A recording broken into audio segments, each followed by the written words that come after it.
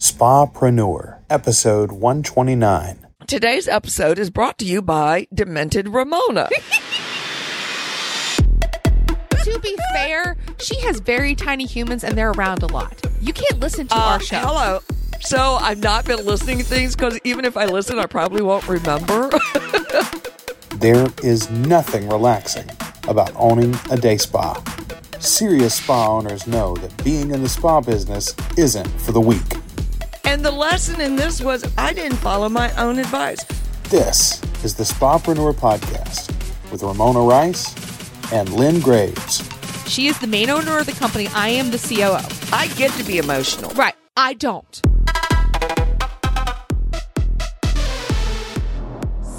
Spapreneurs, it is Ramona Rice here. I am flying kind of solo today. My favorite co-host, my mom, Ceci, is out and about doing her thing because you know what? She has set up her business for success where she gets to make money and not actually be here. So I am here at the Day Spa and I have an incredible kind of co-host guest with me. She is fantastic. Her name is Nikki Rausch, and she has like legit experience, y'all. She has worked for, she has sold to Bill and Melinda Gates Foundation, Hewlett Packard, and NASA. The people that send people up in space. Woo. And what I love right now is that she, like so many of you, has decided to strike on her own. She was tired of being on the road, and she wants to help entrepreneurs, that's y'all, business owners listening to me, build relationships and sell in a way that creates true connection and results in closed deals. And I realize for a lot of you, sales is icky because we want to be massage therapists and we want to be estheticians and we don't want to actually sell. Ladies and gentlemen listening to the podcast, I hate to be the one to tell this to you, but if you own a business, you have to freaking sell. So welcome, Nikki. How are you today? I am fantastic. Thank you so much for having me on your podcast. So I know you deal with a lot of different people who have to sell, various business owners all over the country, probably all over the world.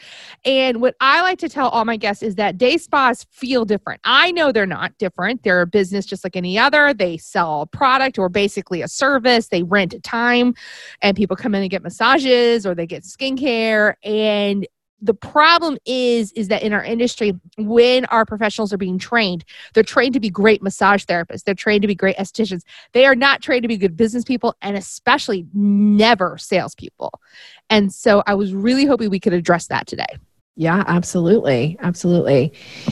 I think when it comes to the idea of selling, a lot of times there's some misconceptions around it. And it is a skill set that I find there isn't a lot of training in any school, right? In any profession that you go into, they rarely train you that, oh yeah, you can have the best accounting system, you can have the best scheduler, all those things, but there still comes down to this place of selling. And so the idea around selling and what I teach is that it's about building strong relationships and being strategic in your conversations with somebody to make it easy for them to get what they want, what they need, solve their problem. Sales isn't something that you do to somebody. It's something you do with somebody. And I think that fits really nicely with the massage therapists, the estheticians, because my experience of massage therapists and estheticians is they really are doing this because they have a passion for helping people and they feel really strongly about whatever it is that they do and they know it makes an impact and a difference in people's lives. And this idea of sometimes like, well, if I sell, does that make me a bad person because I'm really just trying to make an impact on somebody's life? So I think that's one of the big misconceptions and we can dig as deep as you want into that because I love that topic.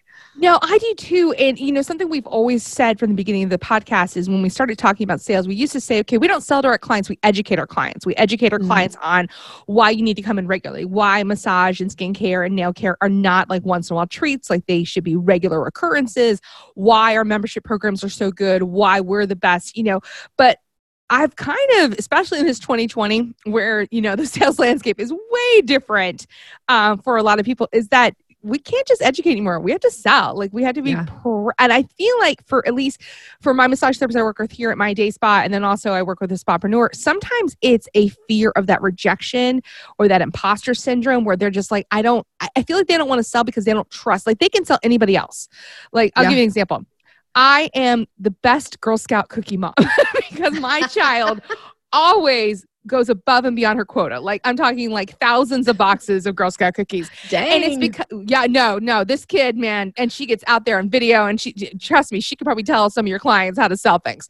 And I think the key is that we have a product we know, like, and trust. Yes. It's a brand everybody knows. Like when I say Girl Scout cookies, immediately people go, oh yeah, I'm thinking of exactly my favorite Girl Scout cookie and how cute it is. And anyway, I feel like for a lot of us who are, business-wise, and this is any business, is that sometimes there's that, I wouldn't buy my own product fear. I couldn't afford my own product fear. Yes. Yeah. And they're like, so if I can't afford my own product, how dare other people afford my own product? Yeah. Well, there is a term in sales and it says, don't sell from somebody else's wallet. And it's this idea that anytime you're in a sales position, the two biggest like detriments to what you're doing in a sales conversation is, one, as a salesperson, we project our limiting beliefs onto the other person. So that's what you're talking about here of like, I couldn't afford my own product. And then the other thing that we do, the second thing, is we hallucinate that we can read their minds, that we know what they're thinking. And when you show up in a sales conversation with those types of kind of behaviors and beliefs, like, I can't afford my own product, they're thinking, why would I pay for this? You're trying to sell from somebody else's wallet. And really, you're doing a huge disservice to somebody, because whether you mean to or not, sometimes you treat them like they can't afford your service. And that can be super off-putting to somebody that's like, why do they always treat me like they think I can't afford this? And then they'll go find somebody else who doesn't do that to them. So I know people who do this, you're not doing it like to try to make people feel bad, but in essence, you kind of are. And so one of the things I teach and work with my clients a lot on is that in the sales conversation, it isn't about you, and you need to set aside these limiting beliefs and this negative, internal critic that you've got going on in your head, and really focus on the experience for the other person. When I think about estheticians, I worked with an esthetician, had an esthetician client for a while, and when we were kind of digging in, she was using some of that language that you're saying, like she really wanted to educate. And she was a wealth of knowledge, this woman. She is brilliant. She knows more about skin and products and how they interact than anybody I've ever met in my life. And she would set up this really beautiful experience. She had the lights dim and she had nice music playing. And, she even put a blanket on the top of you when she was doing, the service. But the thing that she would then do is she would want to educate you the whole session, because she felt like that was what she was supposed to do to like earn her money. But for me, I was like, I just want to have the experience. I'd like it to be quiet and relaxing, and I just want to enjoy this. And yeah, let me ask a question and please give me a detailed answer. But if you talk the whole time, you're kind of robbing me of the experience that I want. I love this. I've written down a couple of notes. I love, first off, I've heard that expression before, don't sell from someone else's wallet. Don't put your own kind of limiting beliefs on there. And I do feel like that. I have to remind y'all too, is that ideally you're probably not your ideal client. We talk about that a lot, that ideal client avatar, and if you are, great. I mean, that does happen. But, like for example, with Spapreneur, y'all, I am not my ideal client. I would not coach myself. I need someone who's bigger, like who's more advanced than I am in my career. And it's not a discount over anything of anybody else is doing, but it's just, that's what we seek to. But I love the idea that, it isn't about you. And that's something, y'all who have gone to spa school, this. It needs to be about the client and what the client expectations are and what they come in to address, because that's a big problem. I don't know if you've ever had a brand new esthetician or massage therapist. I have dealt with many in my career, and they always want to fix and they want to do what they want to do. And I'm like, no, babies. back it up. We got to ask the client first and foremost, what is your expectation or goal for this session? Like, what do you want to accomplish? And had she just simply asked you, what do you really want to accomplish? You probably would have said, I want pretty skin, but I want to zone out. And that could have eliminated a lot of that, talking, because you're right. I mean, it totally ruins the experience. You're going to have some clients who are chatty Cathys and just want to chat and learn everything. And they're fun. But then you've got others, majority of them, who are like, please, particularly right now as everything's so stressful in the world, they just want to zone the freak out. So yeah, no, Nikki, I love this. And I love the idea too that, when you don't make it about you, and you make it about what the client needs. Can you talk about that in like the sales perspective? Because I think they understand how to create like a treatment plan, but how do you get them from the treatment plan to actually buy? Because this is in a lot of industries like dentists, and I'm thinking cosmetic surgeons and all kinds of different areas where, again, they're trained to do a service and do it well, but they're not trained to sell. Okay. So I teach a structure behind the sales process. It's called the selling staircase, and there's 5 steps in the selling staircase. So I'm just going to talk through them really quickly, and I can dig into any of them that you want to. Great. So step 1 is that introduction. You're meeting somebody for the first time. They're getting an experience with you. Step 2 is learning how to create curiosity so that people start to understand, like, something or you have something that they need or want, and they're interested in furthering the conversation. Step 3 is the discovery. This is where we're really understanding what's the problem, what's the need, and do I have a solution for them? And then step 4 is proposal. This is where you lay out a treatment plan. This is where you, and this is where I'm going to talk to answer your question. And then step 5, just to finish it, is the close. That's where you issue the close language. So I find a lot of times with people who aren't really comfortable with the selling process, where things start to really fall apart is either in step 2 in creating curiosity or in step 4 in the proposal.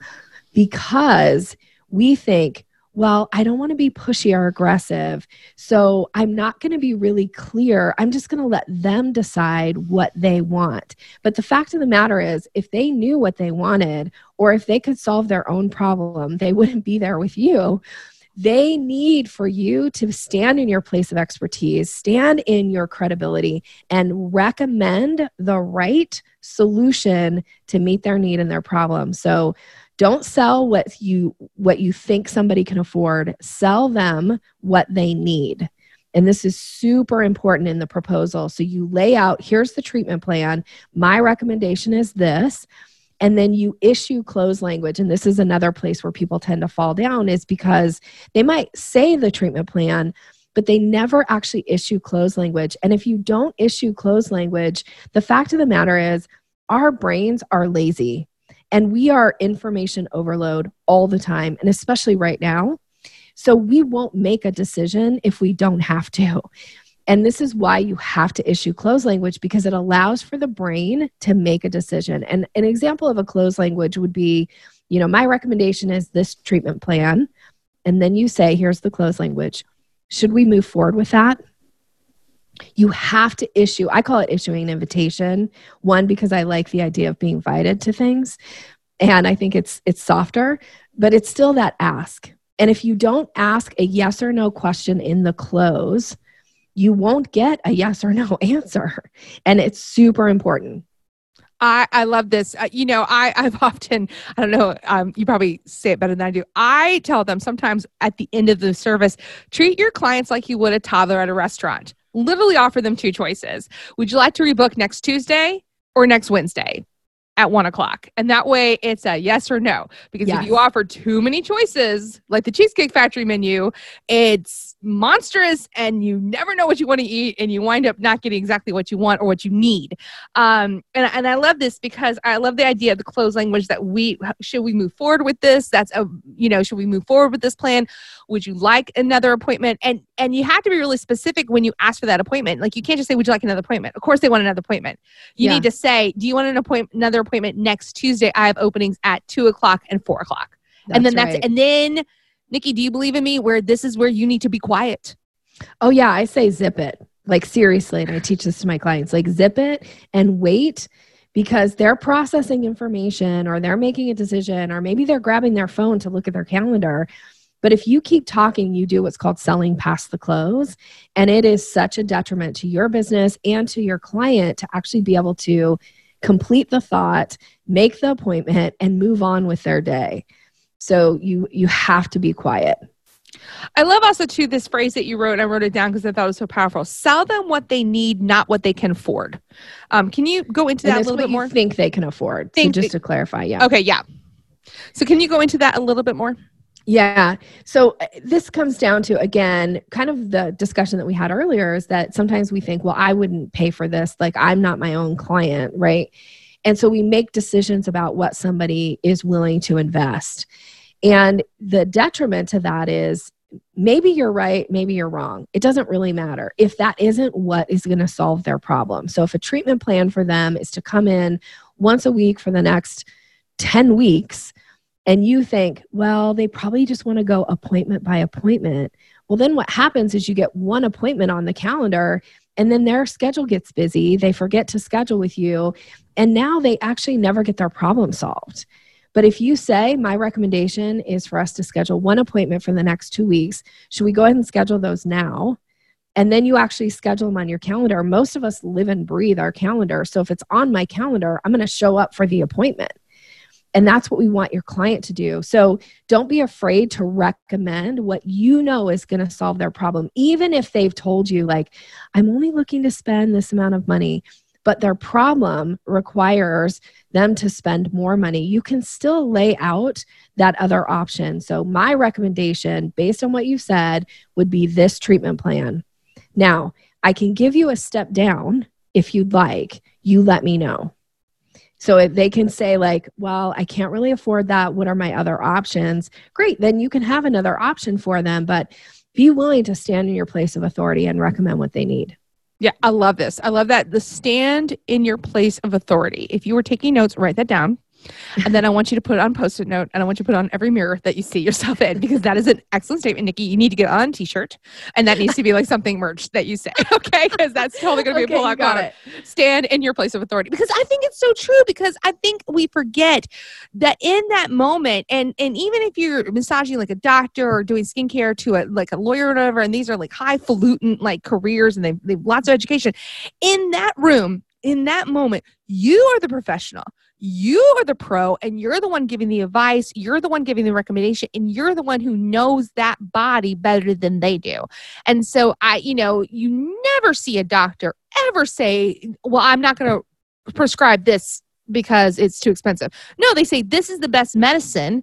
It's going to be up to you to figure out how to pay for it.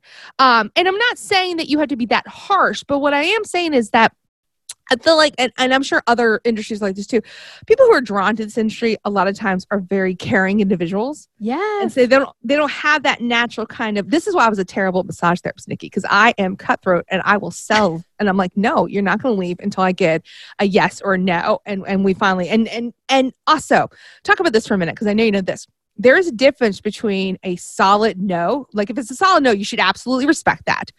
But there's a difference, am I right? Because sometimes they say no, but they don't, because they're using different language. Can you talk about that a little bit?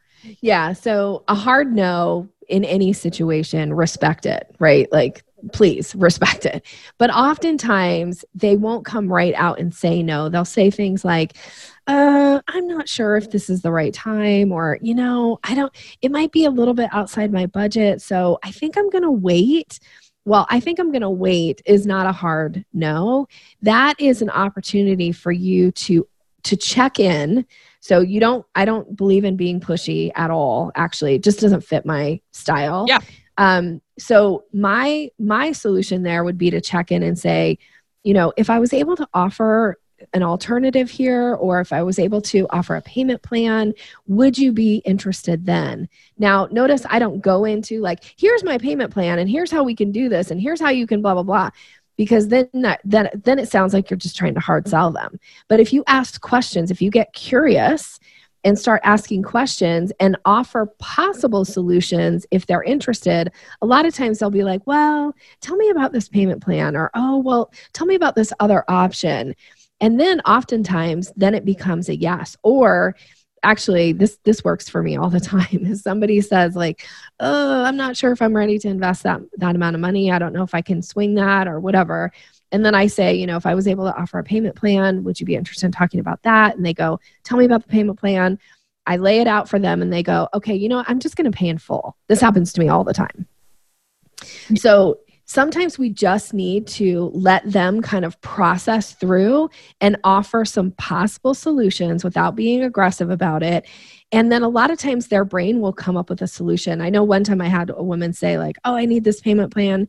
And then she came back and she's like, you know what? I have this PayPal credit and I'm just going to use it and pay for this with that. Like, but she wouldn't have got there if I hadn't talked it out with her a little bit. So be willing to check in.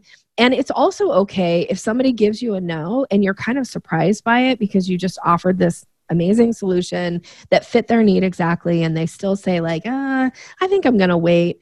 It's actually okay to say to somebody, you know, is it okay to ask your reason for declining? Check and see, because they may not even have like at a conscious level yet, what's the true reason? And if we don't ever like get curious and check it out, we may never know what the real objection is. And you cannot overcome an objection until you know what it is. How do you build the muscle to get over the fear of that? Because like when you said that, you know, may I ask why you're saying no? That's a really brave statement. Like even when you were saying it kind of, my gut was like, oh, could I actually even me ask someone that? Could I have the, you know, and it's not even the audacity. It's not an audacious question at all. It's a fair, reasonable question. How do you build that kind of endurance or, you know, exercise to avoid that fear, get the brave going, I guess? Well, I'm going to say it's two things. One is it's muscle memory. So it's practice, right? Like, it's just like if you're going to go, you know, decide you're going to run a marathon, you don't just go out and run it. Like it takes practice. You have to build up the muscle to be able to perform. So there's that. But the other thing, and I teach this a lot with my clients, is it's super important that you do things to manage your internal state before you go into those conversations. Because if you're feeling vulnerable, if you're feeling like you have all these things that are calling for your attention, I'm thinking about what am I going to make for dinner? I got to go pick up the kids or whatever is going through your mind. You're not giving your full attention in this moment. And so I actually teach a process of how to manage your state before you pick up the phone, before you send an email, before you go into a client interaction, whatever that is. But it's super important that you manage your internal state so that you're resilient in these moments. And again, I want to say that statement because I get where you say like, I don't know if I could say that. Mm-hmm. If you notice, there's a few things that I do when I say it. I soften my voice so it doesn't come across. Because if I say, is it okay to ask your reason for declining? That's like, dang girl, that's like aggressive. Right. But if I say, is it okay to ask your reason for declining? I'm checking in. I'm softer. I'm asking a legit question. I'm curious. I'm not trying to be aggressive or confrontational with somebody. I'm just checking in. So that's another kind of it's a technique of learning how to soften your voice in certain situations. Also knowing when to have a very congruent, strong voice. There's times for both in a sales conversation. I love that you keep using the term curiosity. And I feel like if we could just in our minds shift the situation of like, I'm going to be curious and discover what my client needs, what they desire, what they want. And then I'm going to recommend my solutions that I've come up with. By being curious, it doesn't feel like the traditional sales tactic, if you will, Nikki. It feels more like I'm recommending like a treatment plan that I know will work based on what I've discovered. And it sounds like throughout the process, curiosity it feels like that's the biggest step. I don't know if it is in your system, but it feels like the biggest step. It is a big step. I will say it, and it goes both ways too, right? Like it's super important that you know how to create curiosity in the selling process. And it's one of those things like, if you don't know what to do or what to say in a sales conversation and you're feeling a little bit insecure about it or you're feeling uncomfortable, always revert back to being curious. That will often save the conversation. If you go like, I don't know what to say here, I don't know what to do here. If you've got that going on in your mind, go back to being curious and start asking some questions, like check in with people. I also teach how to ask non-context specific questions sometimes. There's a time and place to use a non-context specific question. And you use them when you're like not really sure what's going on in the mind of the other person. So for instance, this is a question that I often use with clients as I say, how are we doing so far? There's no context to it. But when you ask somebody, how are we doing so far? They answer from where, like from their own brain says, this is what this question means. So they kind of give you some insight into what's going on in their mind. So just get really curious and see what happens. And if you want to talk about creating curiosity, I'm happy to do that too. No, I do, because I think I love this idea of curiosity because it feels then a little less icky. Yeah. You know, it doesn't feel like I'm just trying to push whatever I'm trying to sell. And instead, if I'm asking the questions, I'm really discovering what my clients need, want, desire, and I've got solutions for it. Number one, it's going to be a much better match in terms of service and satisfaction for them. Plus, it allows me to see if I even want to keep them as a client. Maybe they don't fit. Yes, because sometimes we need to ship them somewhere else. And that's not a negative thing. It just means they are not right for us. So yeah, I'd love to know, how do you get curiosity? Like, how do you get it going? Okay. So bear with me here for just a second as I explain this, because I always, when I start, people look at me like I'm a lunatic. But when I think about creating curiosity, I always compare it to, it's the difference between how you call a dog and how you call a cat. Now, I get this. Yes. Because I have both. So I do understand, but yes, please explain. Okay. So, you know, if you want to call a dog, you do this thing where you get this like high pitched, like excited voice, like, come here, boy, come here. Right. Right. Dogs love that kind of energy because they're like, oh my gosh, something fun's going to happen. I want to play. I'm in. Let's go for a walk, whatever it is. So unfortunately, sometimes when we show up in conversations with clients, like we're so excited to tell them about this new offer, or this new, you know, product or this new treatment, we come off with what I call dog calling energy. And that is so off-putting to people, especially if that's so counter to their normal style. It comes across a little bit like aggressive. Oftentimes when you have dog calling energy, I also say you tend to word vomit all over people. Like you say way too much. Or you're talking too fast. My mother and I are both very guilty of talking very fast because we're just excited, you know, and you're right. For a dog, it's awesome. But cats are way different creatures. That's right. So the idea of like cat calling energy is that this, you know, if you want to get a cat's attention, it's the here, kitty, kitty. It has to be a little softer. It's got to be, and it doesn't always mean that the cat's even going to come to you, frankly, but they'll often like at least give you a look, maybe give you a lean in. We'll see. So when you're thinking about creating curiosity, think, are you making these here, kitty, kitty statements? So an example of one is how you answer questions. And you want to answer a question that possibly creates some curiosity that makes somebody have a follow-up question or want to know more. So let's say that a patient shows up or a client shows up to work with you and they say like, how's business been? Now you could have just like a generic answer like, oh, it's been good, or it's been bad, or it's been whatever, but that doesn't really create any curiosity. And if you were to say something like, oh, business has been fantastic, we have this brand new offer and clients have just been really loving it. Now, sometimes people are going to go like, what's the new offer? Now you've got permission to talk about it because they just asked the question, versus going right into sales mode of like, there's this new offer and I want to tell you all about it. And now we're back into dog calling energy because we're like kind of talking without the person having indicated any interest at all. And you can kind of do this, what I call here kitty kitty statements. You can pretty much come up with one to any question that somebody asks you. So I always think about like, what do I want to talk about right now? So when somebody asks me a question, like even if it's just a how are you question, right? Which is a really common question we all get. I think usually at the beginning of the week, and this is what I advise for my clients too, come up with something that is relevant, is true, only say things that are true, but something that you possibly want to talk about around your business. So right now, you know, I launched a podcast in March. So if somebody asked me, you know, how are you, Nikki? I would say, oh, I'm great. The podcast is going really well. We just surpassed, you know, X number of downloads. Now, somebody might be like, oh, that's nice. So what else is going on, right? Like they might change the topic, which is totally fine. But they also might be like, well, what's your podcast about? Or like, oh, who is this targeted for? And then they oftentimes it opens the door for me to talk a little bit more about my business, what I do, why somebody would ever listen to Sales Maven podcast, right? So be willing to plant some seeds, open those doors, and have some real conversations about the things you want to talk about versus always just talking about the weather or the pandemic or politics or, stuff that isn't going to drive your business forward. Yeah. And let me tell you, y'all, please don't talk about politics in the day spas because seriously, it's funny, Nikki, here. So obviously I have Spapreneur, which is here, but we own, I don't know if you know this, a very large day spa in Newport News, Virginia. So it's over 6,000 square feet.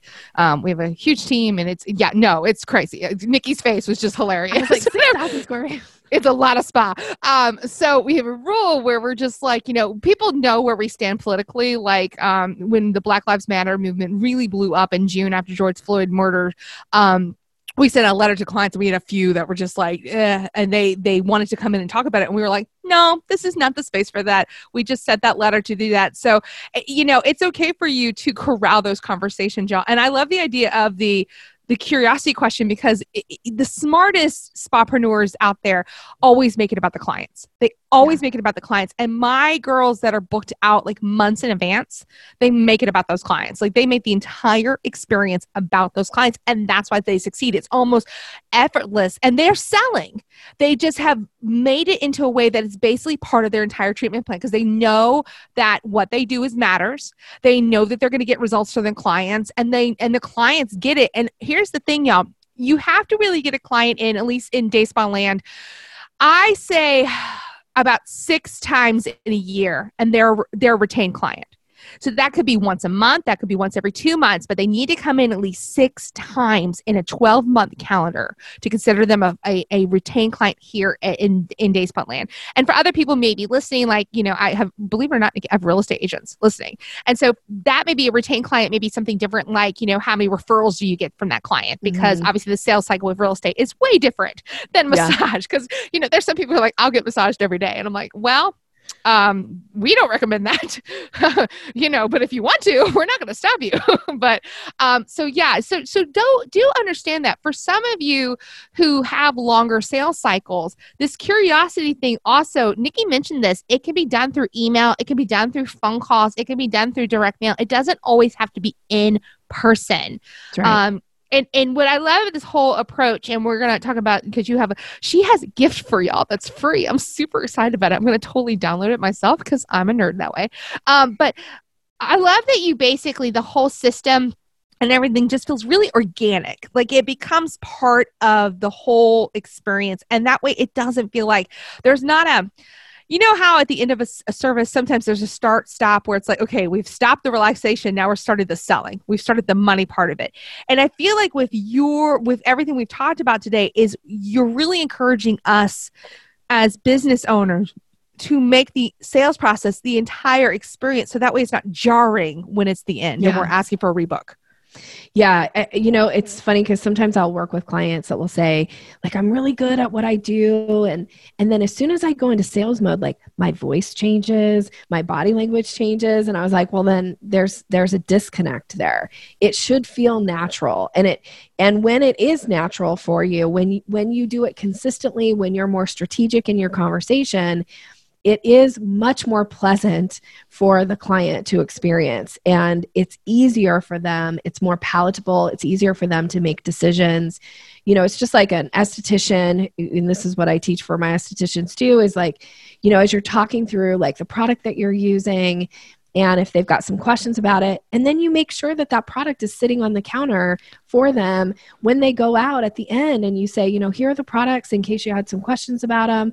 And then, you let them pick them up and touch them. And then you invite them to take them home with them, right? Like increase that sale, but do it the whole time. So it doesn't get to the end and you're like, now I want to sell you product. That feels awkward and weird. Mm-hmm. Yeah. And remember too, with product sales, I love this. And this is a great place for us to wrap up some of this, is that product sales is that extension of the spa experience at home. It's a reminder that they love you, that they're not just buying a random product on Ulta's shelves. Though I love Ulta, but I don't get my skincare from there because I get my skincare from my person who does my skin because she understands me. And I'm 40 now and I can't just use any old product off the shelf. Dear Lord, don't use any old product off the shelf. Y'all get some professional advice. But the same thing, my hair salon does this too. We don't do hair at our place. So I go to another place. They're so smart because they have it in their system where it pops up when the last time I bought shampoo was. So the front desk girl immediately open. By the way, we're going to go ahead and pull some shampoo. We notice you're probably getting low. We're just going to hold it for you, make sure it's available for you at the end of the thing. And that's it. Yeah. So it makes it seem like, oh, they're doing me a favor. I don't have to think about it. Yes. And I'm like, that's great. It prevents me from buying Target shampoo. So there's a lot of different ways to do this. I bet you if you check out Nikki's podcast and all of her resources, she's got a bunch that you are going to learn a ton because I feel like sales is an art. And I promise y'all, they don't teach a sales class at Harvard Business School. They do not. I looked. They really don't. There are no sales classes anywhere in Harvard Business School. Lots of marketing classes, which I guess technically sales, but it's not really. No. Nikki, before we tell them all about the goodies that you're providing for Spapreneur and where to connect with you, I love this last question for my guests because I feel it's so important, particularly for women. What makes you feel wealthy? I love this question so much. I want you to know that every morning before I get out of bed, I have some mantras that I say to myself. Mm-hmm. And one of them is, I am a wealthy woman. And then I name all the things that make me wealthy. So, oh, good. So this is right into you. This is so like up my alley. So I say I'm a wealthy woman. I'm wealthy in my relationships. I'm wealthy with my, family connections. I'm wealthy with the money that's in my bank. I'm wealthy with opportunity that continues to come my way. So that is part of my daily mantra before I actually touch my feet on the ground when I wake up every single morning.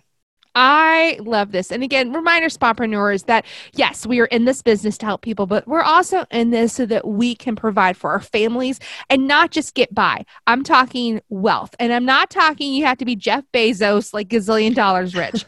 You just need to be where you are happiest and that money isn't an obstacle. And that's what I want for all of you. So Nikki, you have some great resources on your websites, and including a free gift for our Spapreneurs. Can you tell us about them?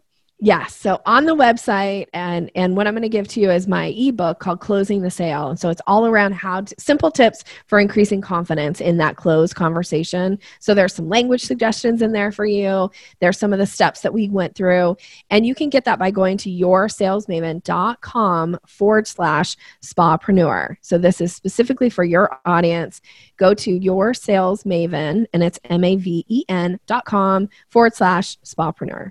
Okay. And then tell us a little bit about the podcast, because obviously after listening to this one, they always love a good podcast. Oh, thank you so much. So it's the Sales Maven Show, and I do solo episodes where I'm actually giving sales strategy and tips. And then I also do on-air coaching calls, which are really popular because people get to like sit and be a fly on the wall and listen to me coach and then go and apply it. So it's been going great and I love it. And I would love if somebody wants to check it out and listen and reach out to me. I'm always happy to hear from people too. No, love it. Nikki, you've been fantastic. Again, it is My Sales Maven. You can get the link to the free ebook by going to her website or go ahead to spapreneur.com. Check out our latest episode. We do have a new updated podcast page. Everything is under one website now. It's been a lot of work. I'm super excited. Nikki, I'm so excited. You have no idea. And when you're there, check out, we have a new course coming up called the Full Schedule Email. I am releasing literally, y'all, all of the templates that I use to fill 20 massage therapists each week. And it takes me an hour. And it fills their schedules. It's amazing. So definitely check that out. And again, check out Nikki. I always love it when I have fantastic guests who just really want y'all to succeed, because we just don't let anybody on. And Nikki, thank you. You've been such a fantastic guest. Thank you for having me.